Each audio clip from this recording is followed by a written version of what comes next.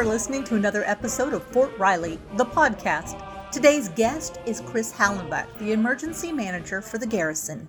As we begin spring severe weather season, knowing where storm shelters are and what type of shelter they are is important. Not every shelter is a tornado shelter. We have designated certain buildings around the installation for severe weather shelters.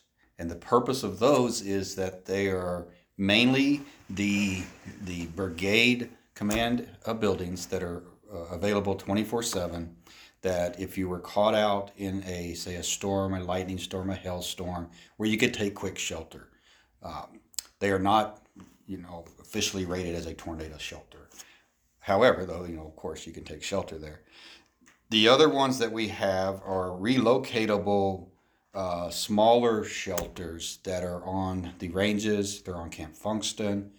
Those also are not rated as a official tornado shelter, but you can take shelter in those in the event, you find yourself in a hailstorm, a heavy, windstorm or something like that. Then there is, of course, the shelters in the houses that folks can take their shelter, and those are rated as a tornado shelter for the houses. So. And you said our schools as well? Yeah, the on-post schools do have FEMA-rated tornado shelters in each of the schools there.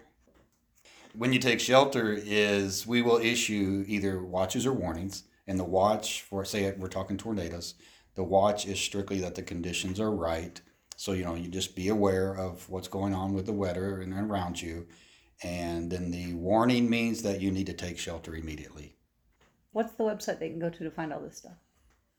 Go to the Fort Riley homepage and then go scroll down to the bottom. You'll see the Ready Army logo. Click on that and that'll take you to our information page. And there you can find all kinds of preparedness information, severe weather awareness information.